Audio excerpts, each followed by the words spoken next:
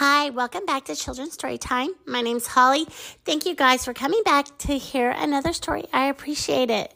I really love reading to kids, and I think it's so important, reading, and it's important to read to them. But when you are busy with life, sometimes it's easy to listen to a book that's recorded, and those are the best things. So once again, thank you for listening to my podcast. If you guys can share it with your friends and family, that would be awesome. Okay, let's get started. This is one of my favorites, How the Grinch Stole Christmas. Every Who down in Whoville liked Christmas a lot, but the Grinch, who lived just north of Whoville, did not.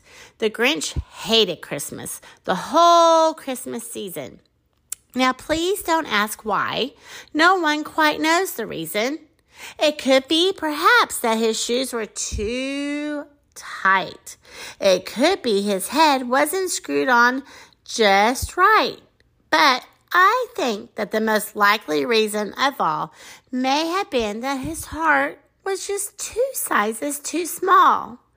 But whatever the reason, his heart or his shoes, he stood there on Christmas Eve hating the Whos, staring down from his cave with a sour, grinchy frown at the warm-lighted windows below in their town. For he knew every Who down in Whoville beneath was busy now hanging a holly Who wreath. And they're hanging their stockings? He snarled with a sneer. Tomorrow is Christmas and it's practically here. Then he growled with the Grinch fingers nervously drumming. I must find some way to keep Christmas from coming. For tomorrow, I know, all the Who girls and boys will wake bright and early and they'll rush for their toys. And then, oh, the noise. There's one thing I hate is all the noise. And they'll shriek squeals and squills racing around on their wheels. They'll dance with the jingle tinglers tied onto their heels. They'll blow their flute flowers. They'll bang their tarukas. They'll blow their whoopers. And they'll bang their gardukas. They'll spin their trum-tukas, and they'll slam their slew-slunkas. They'll beat their plum-plumpas, and they'll wham their wong-wonkas. And they'll play noise games like Zoozity Crazy, a roller skating type of lacrosse, and croquet. And then they'll make an ear-splitting noise, galooks. Oh, and their great big electro Who-carnio flukes. Then the Whos, young and old, will sit down to a feast. And they'll feast, and they'll feast, and they'll feast, and they'll feast, and they'll feast.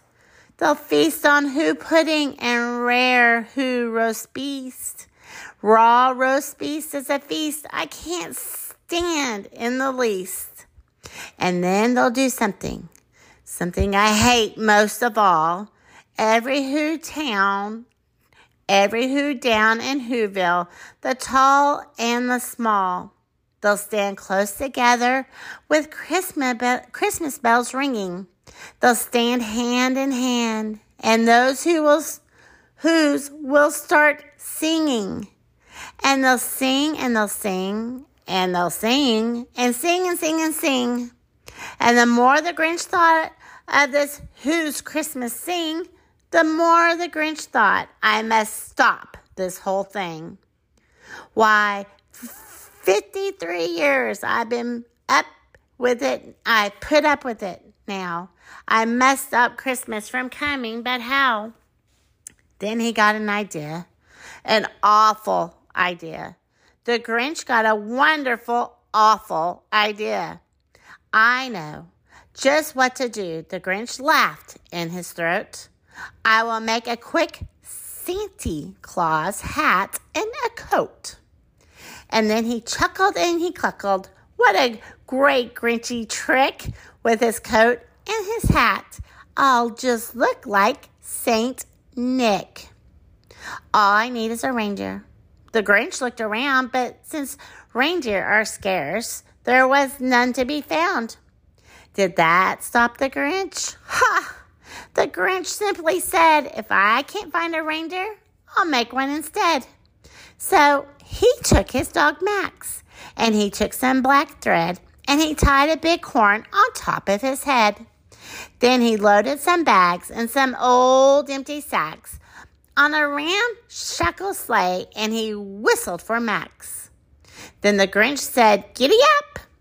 And the sleigh started down toward the homes where the Who's lay a snooze in their town. All their windows were dark. No one knew he was there, and all the Who's were all dreaming sweet dreams without care. When he came to the first little house on the square, "This is stop number 1, the old Grinchy Claus hissed as he climbed to the roof with empty bags in his fist. Then he slid down the chimney, a rather tight pinch, but if Santa could do it, then so could the Grinch. He got stuck only once for a minute or two, then he stuck his head out at the fireplace flue, where the little Who stockings hung all in a row. "These stockings," he grinched, "are the first things to go." Then he slithered and he slunk with a smile most unpleasant around the whole room, and he took every present.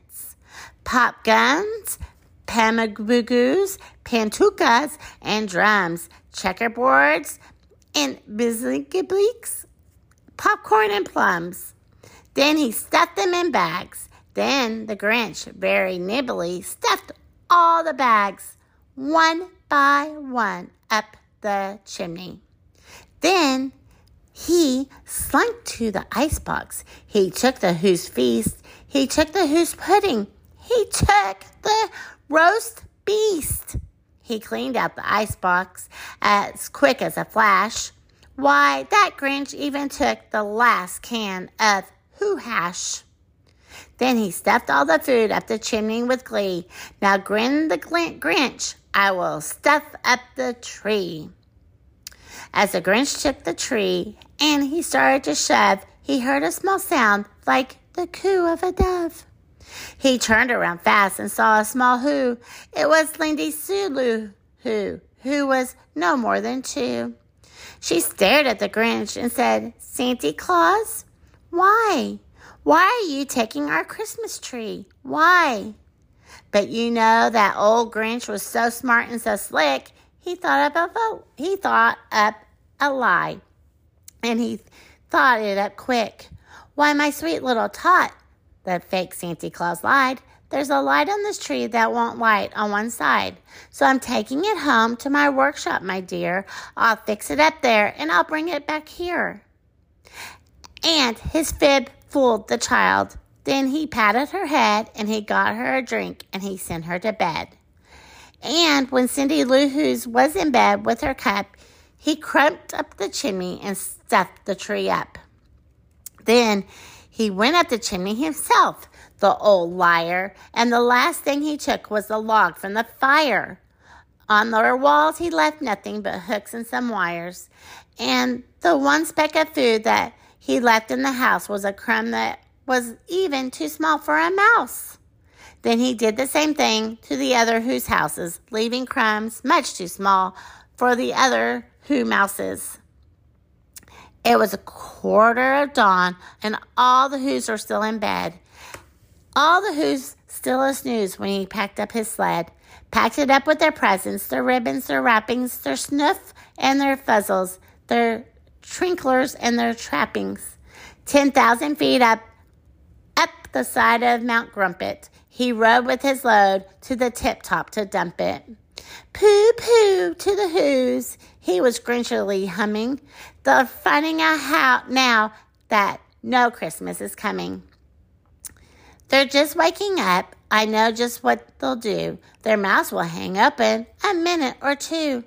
Then the Who's down the Whoville will cry a boo-hoo. That noise," grins the Grinch, "that I simply must hear."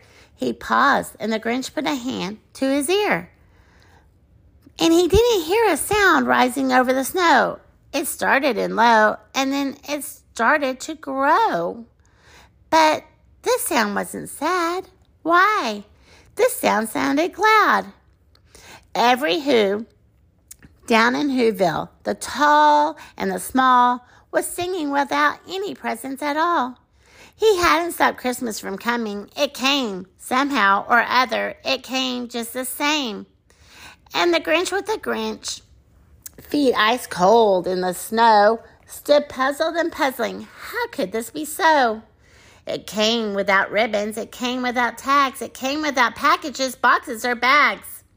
He puzzled and puzzled till his puzzler was sore. Then the Grinch thought of something he hadn't before. Maybe Christmas, he thought, doesn't come from a store, but maybe Christmas perhaps means a little bit more.